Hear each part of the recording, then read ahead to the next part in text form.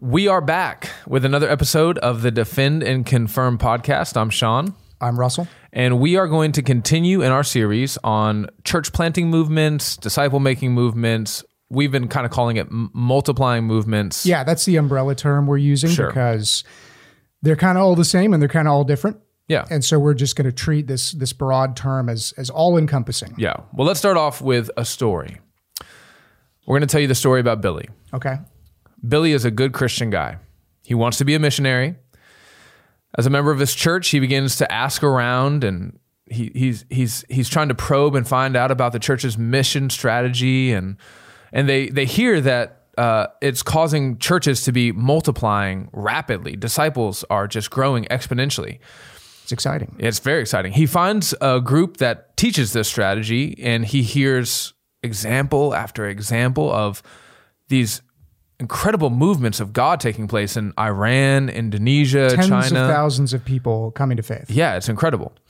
Billy's excited, right? Because he genuinely wants to see people get saved. He's taught to view this missionary task through the lens of Matthew 24:14. The missionary task is to bring back Christ, right? As soon as we get this done, Jesus is going to come back, and there's nothing that Billy wants more in the whole world than to see Jesus come back, right? Now, as for this church, Billy learns that the traditional or the Western model of the local church, it can't keep up with population growth. So what do? Well, missionaries have to abandon anything that doesn't seem to be working, and instead they should try to proliferate these things called house churches. Billy's very excited about house churches. Speed is the core value that Billy kind of takes away from all this training, this new strategy. So lo and behold, God's very kind. Billy pursues this path, and one day he becomes a missionary. When he gets to the mission field, he finds missionaries already doing these things that he learned about in these classes before he went to the mission field. Wow. Well, what are they doing? How are they spending their time, their talent, their treasure? Well, number one, Billy's told that his primary job is to find a person of peace, right? This is somebody who God has prepared, right? Who will act as a sort of spiritual gatekeeper in the community for non-Christians. So Billy's told that this is the way to plant churches and make disciples. You got to go find a person of peace. And if you were to ever ask Billy, like, where are you getting this from? He would probably just recite Luke 10:5 as a proof text for this view, okay? Billy is also encouraged to do things like practice prayer walking, to do evangelism where you use quick visual depictions of the gospel instead of the traditional method of speaking, preaching, verbal proclamation. Yeah. Then when he's found what's become known as a person of peace, who's interested in the gospel, Billy begins to disciple that person. But discipleship, it's really all focused on obedience, right? It's not so much about how your heart is changed, but it's about how your actions must change. He's taught to avoid teaching, and instead he's told to facilitate self-discovery, right? Now, as soon as possible, Billy is told that he should be leaving this disciple who ostensibly has got other disciples now, right? Mm-hmm. 5 people together in a room. Boom, we got it. We got a church. Now, Billy, what he needs to do is he needs to leave and he needs to find another person of peace. While the group of disciples he leaves behind might be considered a church, he also expects them to split off and also find their own person of peace and reproduce churches by doing things like starting Discovery Bible studies, okay? Now, this story about Billy, this is one way for us to help people understand what we mean, what we're talking about when we're talking about church planting movements. So basically, this illustration serves to generalize the kinds of things that you'll see in church planting movements, disciple-making movements, house church movements. Yeah, okay. So today's episode, we're going to do what we always do on the Defend and Confirm podcast. We're going to try to explore the history of church planting movements, multiplying movements. We're going to ask the question, how did we get here? How do we get from Matthew 28:18 and Acts and that model of missions to this? Yeah. And so take it away, Russell. So if you're at all familiar with these movements, you're going to know who David Garrison is. Sort of the godfather of church planting movements. That's right. And he wrote for the IMB a pamphlet on this, and then he published a book by that title. And this was in the late 90s, early 2000s. And his actual original pamphlet was titled Something New Under the Sun. Oh, no. Yeah. So what you have there is this idea that we've discovered a new strategy that will get missionaries out to all the nations, that this will accomplish the task. But We've figured it out. We've figured it out. Right. But what we want to show is that this is actually just a modern attempt to return to some older theological errors that we can trace back through the centuries. And that they're just couched in new language. They have new sort of business administrative type practices applied to them. But this is stuff that the church has known about for 200 years. Yeah, the reason why we're exploring the history of the development of these ideas is because what we'll see is, just like what we see with every kind of bad teaching, is that there's a pattern. And when you can discern the pattern, you can probably do a better job of confronting it and maybe help to change it in the future. It's almost like there's nothing new under the sun. Yeah, that's really good, Russell. That's really insightful. So we're going to treat this sort of like a family tree. Okay. We're not going to do the broadest, most in-depth historical analysis, but what I want to show is just a lineage from practitioner, movement guru, to theologian, to preacher, to pastor, all the way back to where this stuff originated. Let's talk about where we think it originated. The Second Great Awakening. Yeah, but before we talk about the Second Great Awakening, you got to talk about the First Great Awakening. Got to talk about the first one. So the First Great Awakening was a time of incredible spiritual revival, primarily in England, somewhat in the American colonies. Happened between the 1730s and 1740s. It kind of extended in little fits and spurts to the late 1700s. Yeah. Before I explain more about that, what do we mean by revival? Yeah, that's what the rest of this episode is going to unpack, right? Tell me what you think revival means. An incredible movement of the Spirit of God wherein he blesses the ordinary means of grace like preaching, teaching, praying, singing, to lead large numbers of people to Christ. Yeah, that's right. And in revival, we're talking about people who are nominally Christian, perhaps. Sure. They're being revived. Yeah. There was some idea that there was a vival at some point. And so maybe the gospel was lost, or spiritually there's been a great deal of decline. And now there's this outpouring of the Spirit of God, and there's revival. Yeah, that's right. Now, you probably are already hearing some parallels there with movements, which we defined in our last episode. So this massive conversion, massive turning to Christ of a large group of people. Keep that in your mind as we go through this, because you're going to see more and more parallels. Got it locked in. So before the First Great Awakening in England, spiritually things were pretty bad. Yeah. A lot of war, a lot of drunkenness, a lot of decline. But God used preachers within the Church of England, within churches, congregational churches, Presbyterian churches in the colonies, basically to rediscover the basic biblical doctrines of the gospel and just proclaim that in a way that woke people up. Yeah. They were convicted and they were converted. We're talking about people like George Whitefield, Charles Wesley and his brother, Jonathan Edwards. Yeah. And these preachers basically just emphasized the importance of that public preaching and proclamation of the gospel. Yeah. And the idea of free justification. Yeah. These basic Protestant and biblical ideas that had sort of been forgotten over a couple decades. Yeah, when you read Ian Murray, as he so meticulously gives accounts of people who were present during this time, the language is all wrapped up in sin and redemption and new birth. People are saying things like, we've never heard this before. Nobody has ever told us how sinful sin is and how lost we are. And now, through the faithful preaching of God's word, we clearly perceive and we have come to Christ. Yeah. And this did lead to tens of thousands coming to Christ. Yeah. And what's important for us to grasp as we look back is, how did these preachers, these leaders in the revival, these men that God used, how did they understand what was happening around them? Well, they saw it as a miracle from God. Yeah. They saw from start to finish that revival wasn't something they did. There was no kickstart. That's right. Yeah. Now, they all well understood that they were means, their preaching, their churches, these were the means that God used to accomplish revival. But they were very ordinary means. Yeah, they were very ordinary, and they also had no pretension of understanding why God had chosen them in that particular point in history to do this thing. Why us? Why now? Yeah. Right. Why not 20 years ago? And so they understood the mystery of God's providence in his timing and in the way that he works. Yeah.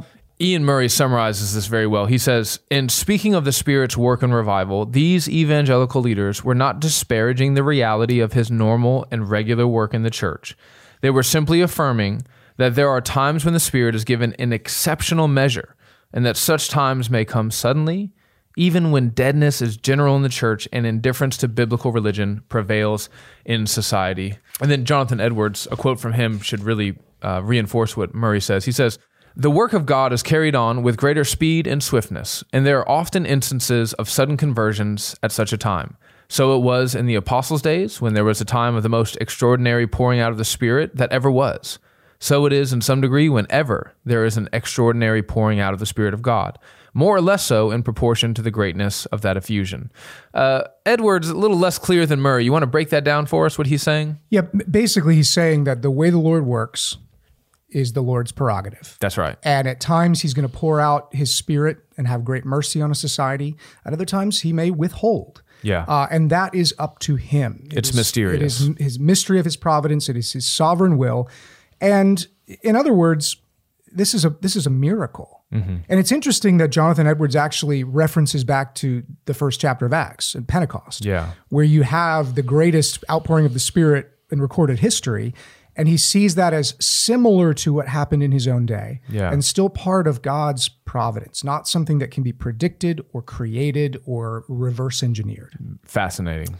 So let's move on now to the second Great Awakening. The second. Russell, if you were to Google the first Great Awakening and the second Great Awakening, the results would be the same thing, right? Yeah, as far as Wikipedia is concerned, these are just Christian revivals. That's right. And to be fair, the second Great Awakening, it did seem to begin in that way. But yeah, there's some genuine fruit that we think came from the second Great Awakening, but there's also some very important differences. Particularly as time stretched on, you began to see some very fundamental changes to even what the term revival was understood to mean. So there's a good illustration for this. Diabetes. Yeah. Two types of diabetes. Type 1 diabetes, type 2 diabetes. They're both related to your blood sugar and your insulin and your pancreas. But the mechanism of the disease and the way you get it and the way you treat it, dramatically different. Type 1, you can't control it. You know, your body's just kind of rebelling against you. Type 2, maybe stop eating so many ding-dongs. Right. So you have two diseases that share the same name and are actually very different when you pop the hood and look at what's causing them. We want to go for a walk to raise money for a cure for diabetes 1. Yes. Type 2, maybe you should go for a walk. That's right. Okay. So the same thing is going on with revival in the first and second Great Awakening. They're same word, very different understanding of what that meant. Again, particularly as this extends through time. So the second Great Awakening took place in the early 1800s, and it was pretty much isolated to the United States. The leaders of this movement were many. Various and sundry. But there's one guy in particular who really stands out as sort of the figurehead of this second Great Awakening. Dun, dun, dun. What was his name, Russell? Charles Finney. A lawyer by trade, you say? Yeah, he was a lawyer. He was a Presbyterian. Just want to throw that out there. And what we find was that unlike preachers before him, and unlike what the Bible teaches, Finney believed that revivals were not miracles. Yeah, he says it like this. A revival is not a miracle. That's a direct quote. Direct quote. Nor dependent on a miracle in any sense.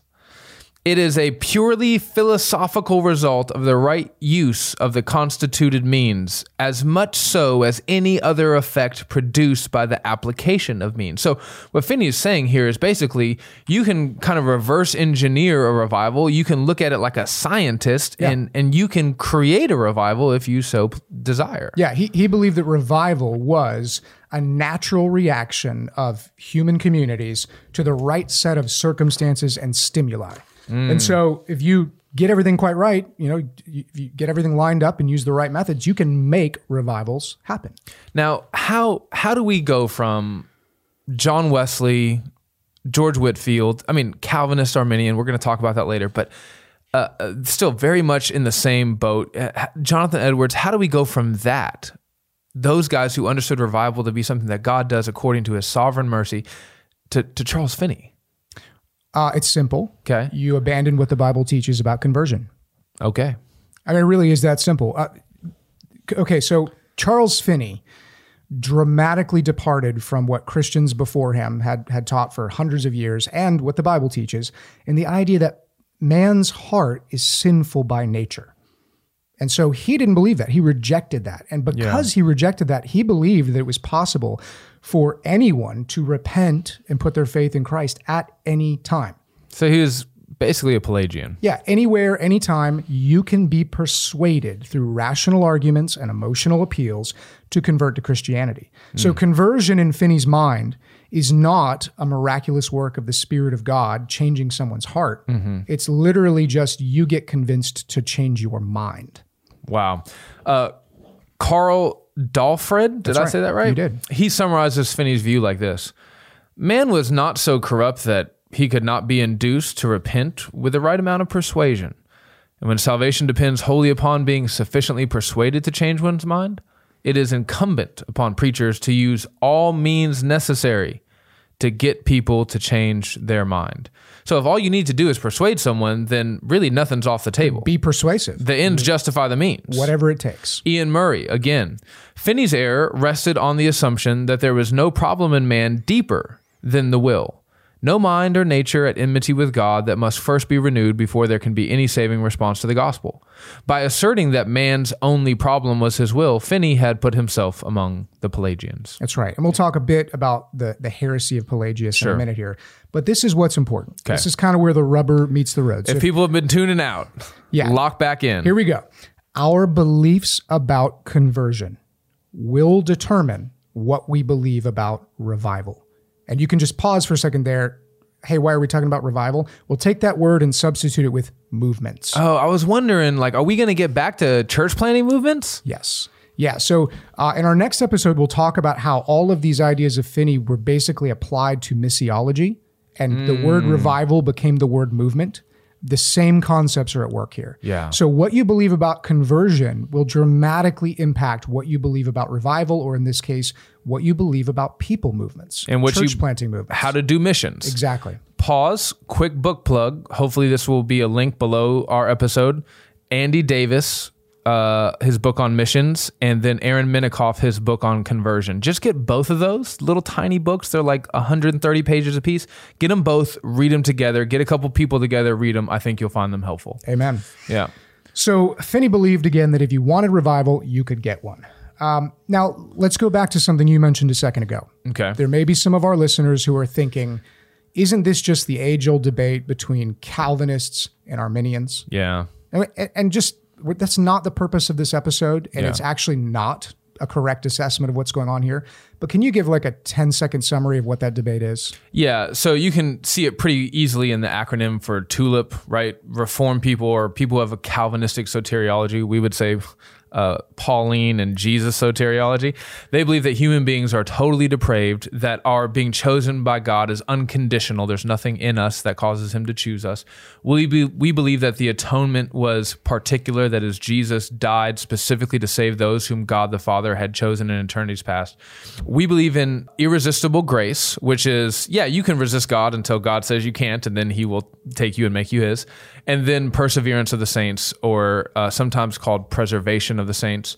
Basically, all those who are saved by Christ will make it to the end. And then, Arminians kind of look at each one of those points and would disagree. They would say, yes, we're depraved, but we're not totally and utterly depraved. And not even all Arminians would really say that. But they might say that some of our election is conditional, and so on and so forth. That's right. And that is not what is going on here. Yeah, this is not Calvinism versus Arminianism, and you don't have to go further than the First Great Awakening to see that to be the case. John Wesley, Arminian.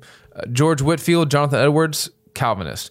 But both of them had the same understanding of what God was doing in that First Great Awakening. Yes. You don't have to agree with us about limited atonement to be opposed to what we're talking about here today. All of these men understood that apart from a special work of divine grace, nobody can choose Christ. That's right. Now, they disagreed a little bit on the nature of that saving grace, which is the fundamental disagreement between Arminianism and Calvinism.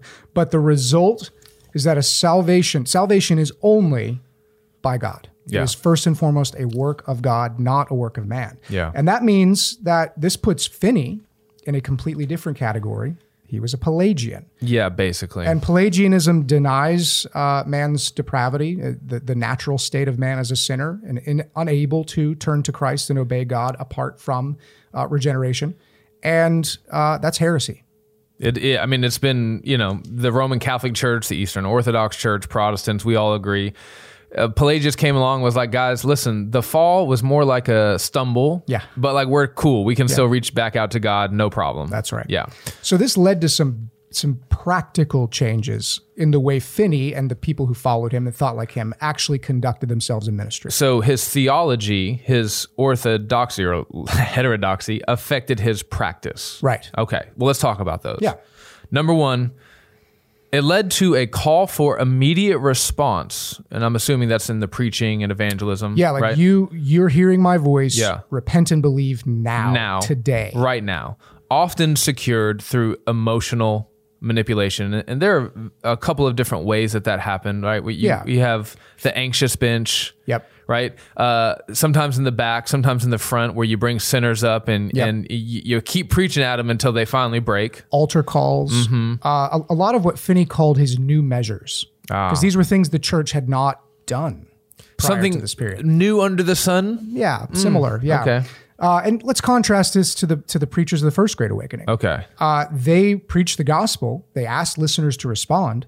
But they also understood that this is a monumental decision, and it takes time wrestling with the Spirit of God, searching one's own heart, and struggling with conviction of sin to recognize the conversion has taken place. They also understood the danger of bringing people who weren't converted into the church, and so they would never want to rush someone to be a part of the church if they weren't truly converted. Right, which is, again, if I want a response today, right now, immediately, and I am pressuring people through emotional appeals and persuasion, there's a really high risk that a lot of people are going to walk that aisle and raise their hand and profess faith in Christ just because their friends are doing it, or just to fit in, or because they feel a worldly remorse in that moment. Do you think if fire truck baptisms were a thing in the days of Charles Finney that they would have done that?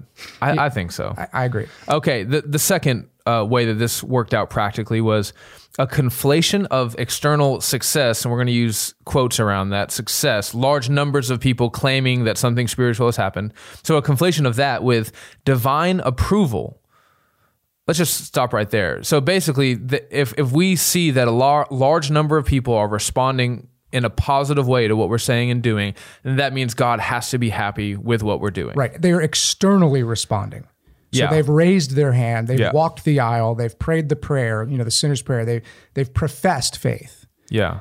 And what I imagine if we could jump in a time machine and go say, hey, Finney, I don't think any of the methods you're using are biblical. Yeah. He'd say, well, look at my numbers. Yeah.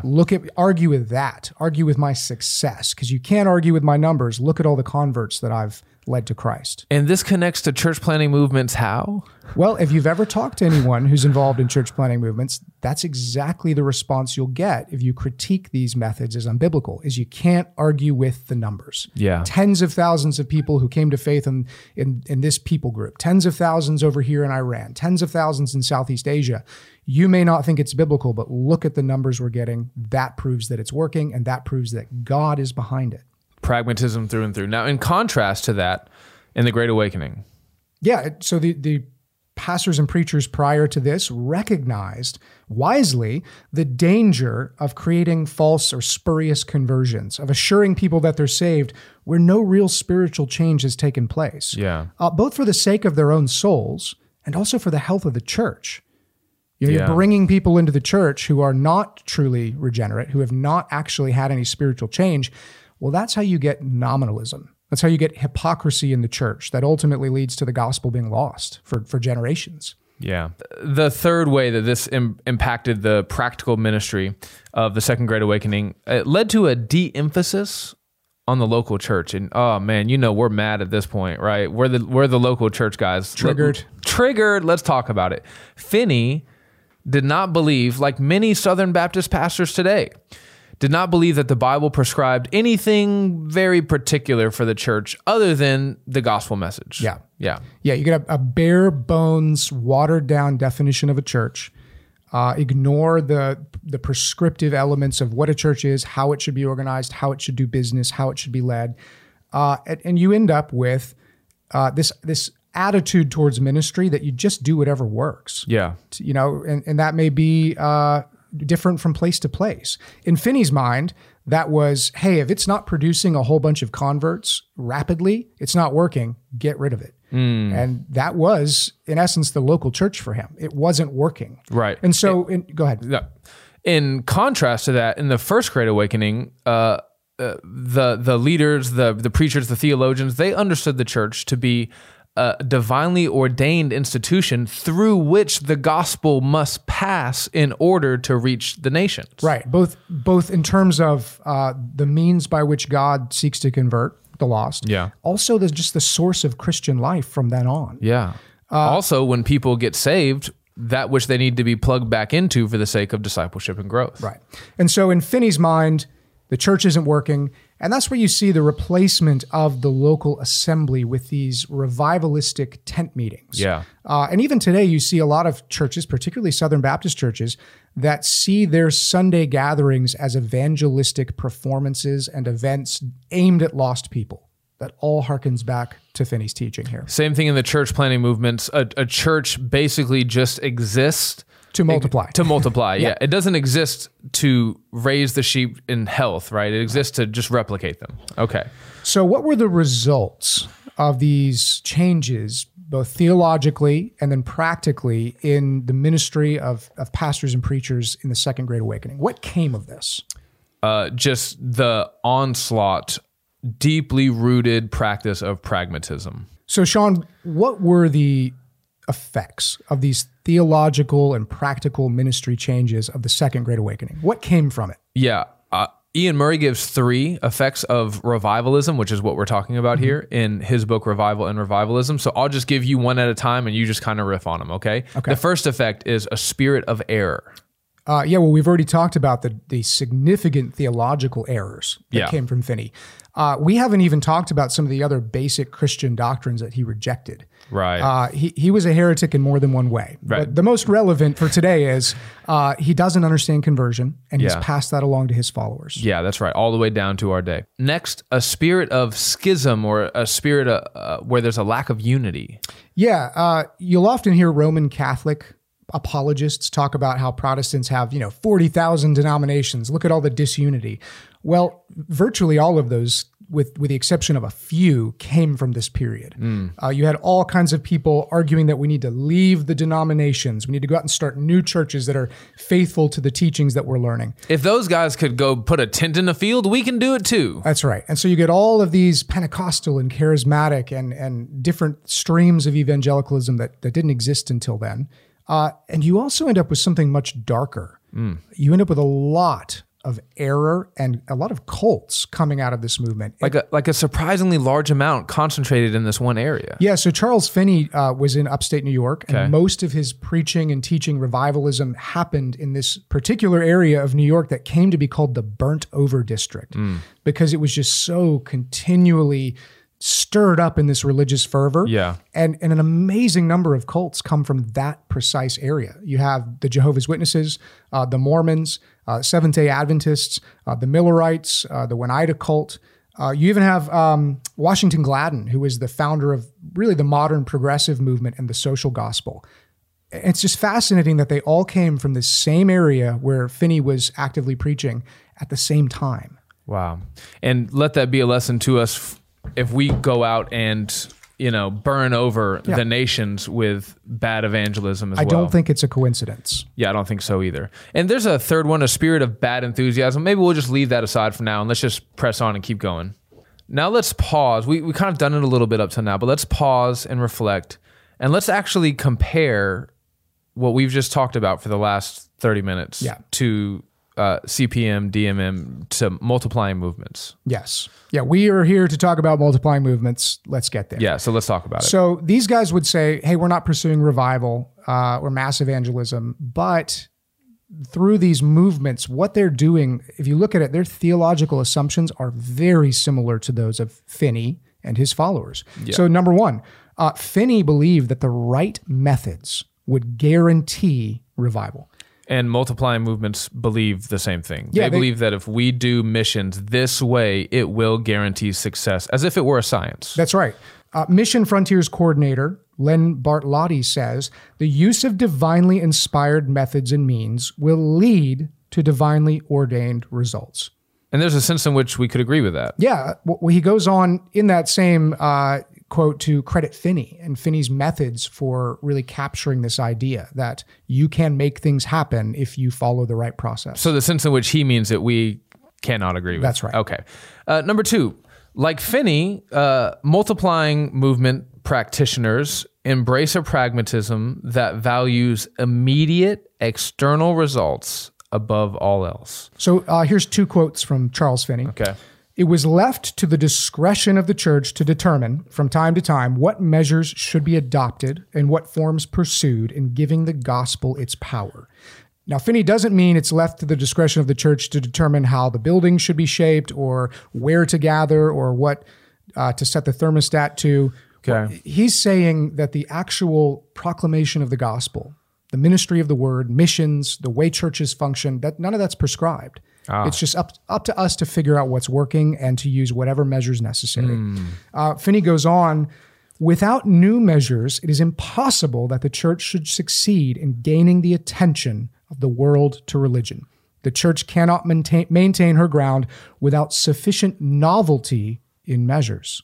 Now, keep that language in mind, right? It's impossible. We can't succeed unless we do it this way. We're not going to maintain our ground. We need something new under the sun. Yeah. Now, listen to David Garrison, who credits Watson with formulating this question. He asks, what's it going to take? As in, what is it going to take to reach 90 million people in this generation? And the implication there is, you have to abandon the traditional models of ministry and evangelism. Just like Finney, he's saying we have to think of something new or else we cannot win. Yeah, and it's whatever it takes, even if it's something that's never been done before. And in fact, the novelty of that is encouraged. Garrison also says, this is just a really fascinating example of what we mean when we say pragmatism leads to bad stuff. Okay. So here Garrison is describing some examples of churches that have been planted through church planting movements. Okay. While central elements of baptism, the Lord's Supper, and the 5 purposes, which is the way he characterizes churches, are found in each of the churches, other elements have been contextualized. This is what we saw as the Cambodian church blended the 7 deacons of Acts 6:5 with the communist notion of a central committee to produce a pastoral leadership team called the 7-member Central Committee. Yikes. In the same manner, the Muslim background believers of Jadidistan met on Friday mornings seated in a circle under the leadership of a pastor who they called their imam. Wow. So here you see some of the incredible danger, and I think this is almost naive, to look at the Bible and see nothing prescribed. Yeah. And to think that we can just make a church look like whatever those cultures want it to look like, and assuming that those cultures are just neutral. Yeah. And that things like communism and religiously laden terms like imam have no spiritual significance, and that's fine. Right. You can just incorporate those into the church. Wow. That's the type of pragmatism that we're talking about. Wow. All right. The third comparison point here, like Finney. Finney? I need an editor. Okay. Finney. Like Finney, practitioners, multiplying movement practitioners, they treat all external results as spiritually genuine and show no awareness of the possibility of false conversion. So let's read Finney again. What is regeneration? I'm kind of cringing. Almost don't want to read it. What is it but the beginning of obedience to God? Willing to obey Christ is to be a Christian. When an individual actually chooses to obey God, he is a Christian. Yeah. We have problems with that. Ian Murray says, public resolutions could be treated as identical with the miraculous inward change of sudden conversion. So if it's happening on the outside, well, then it has to have happened on the inside. Yeah, too. and here's where we see that your theology determines your understanding of ministry and of missions. David Garrison would not be happy about us pushing for caution around these things. He wouldn't be happy with our pushback against Finney on that. And you can just kind of see that in this quote. In more traditional situations, churches are cautious about assimilating new believers until they have proven themselves. In most church planting movements, baptism is not delayed. So put the pieces together for us. Yeah, well, his point is there's no reason to delay baptism, because if somebody makes some external profession of faith or action that is in response to the gospel, that should immediately be treated as identical with the miraculous inward change of conversion, exactly like Finney believed. And Garrison actually goes on in this quote to say that these individuals are immediately taught to go plant new churches and create new disciple groups. And in many cases, you have guys like David Watson who suggest they should be out evangelizing even before they have been converted. Wow. So again, it's this assumption that outward acts of obedience necessarily mean real spiritual change has taken place. And that's something the Bible cautions against throughout. Should we seal it with one more quote from Chris Galanos? Let's do it. DMM practitioners measure spiritual growth by gauging how much people are obeying Jesus, not how much they know about Jesus. That's what we in the biz like to call a false dichotomy. It is. And we are going to obviously critique that aspect of multiplying movements. But just for now, look at the similarity between the way Finney measures success and tries to gauge whether someone's converted. As if you see obedience, it's there. It's the same way that these multiplying movement practitioners teach us to look for Christians. If they obey even in the slightest command, that's a sign that they're there. Just in case someone listens to this and doesn't listen to a future episode, can I just do a mini critique?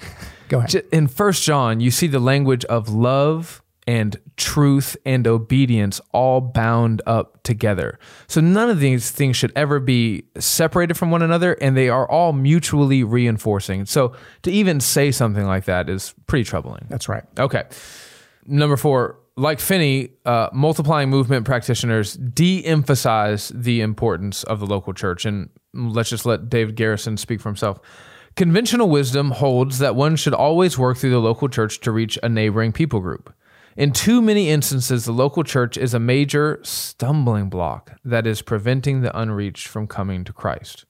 Neil Cole says, church is not meant to be the agent of change.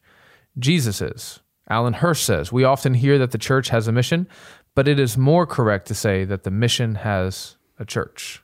Here again, you see that same contrast between first Great Awakening preachers. The church is the God-ordained means by which lost people are saved and then bound up together to continue to grow in maturity and holiness on their road to heaven. Yeah. And then the second Great Awakening who says, really nothing about the church is prescribed. We just need to get out there and get people saved. And once they've walked an aisle, our job is done and we move on to the next person. The church, if it's not working, needs to get out of the way. Yeah. Okay. So, Russell, we're not really pulling any punches here, right? So let me ask you this question. Are we saying that everyone who uses CPM or Four Fields or DMM or anything like that is like a fan of Charles Finney's theology? Are we saying that they're all full-blown Pelagians? No, we are not. I have brothers who have labored in the mission field for years who I know well and love dearly that have used these methods, who are absolutely not Pelagians. Yeah. Now, some of the people teaching this stuff may be Pelagian. Right. But just because you've used these methods or you've agreed with them or think they might work does not mean that you've adopted the theology of the people who originated these bad ideas. It's very easy to be influenced by bad ideas, to be downstream of bad ideas and not recognize it, not realize it, and not actually be... If somebody were to kind of lay it all out for you and be like, is this what you believe? Yeah. They'd probably be like, no, actually, no, I don't believe any of that. Yeah. Yeah. So what we're challenging listeners who maybe are familiar with this stuff to do is look at the methods and look at the theology that informs and leads to those methods. And if you reject that theology, you should reject the method too. Yeah. It's that simple. That simple. So in the next episode, we're going to talk about how Finney's theology and this idea of revivalism basically got shifted to missions and how missions became about movements. Okay. The same theology, the same principles were applied in the mission field. And then we're going to lead up to how this became CPM, DMM, house church movements, so on and so forth. So we're doing 2 episodes on the history of this stuff. We're giving the people what they want. We know that people love history. That's right. More than anything. Hey, think of it this way. We're saving you from reading a whole lot of books we had to read. Yes, we are. I think that's all we have for today. Is that right? That's right. Hey, be sure to follow us on social media. Are we really doing this? Twitter, Instagram, Facebook. Gab, Hot Rocks, YouTube. Box Rocks. What are the other things? We are, well, we have like tens of listeners. Yeah. Eventually, if we get enough followers, YouTube's going to ban us for something we say. Do we have our own Reddit subforum? Not yet. Okay. But do follow us and subscribe, interact, ask questions. We read all the comments on that stuff. So if you have a question, get on there and ask it. Yeah. And thank you for listening. Yeah. Signing off for Defend and Confirm, I'm Sean. I'm Russell. We love you.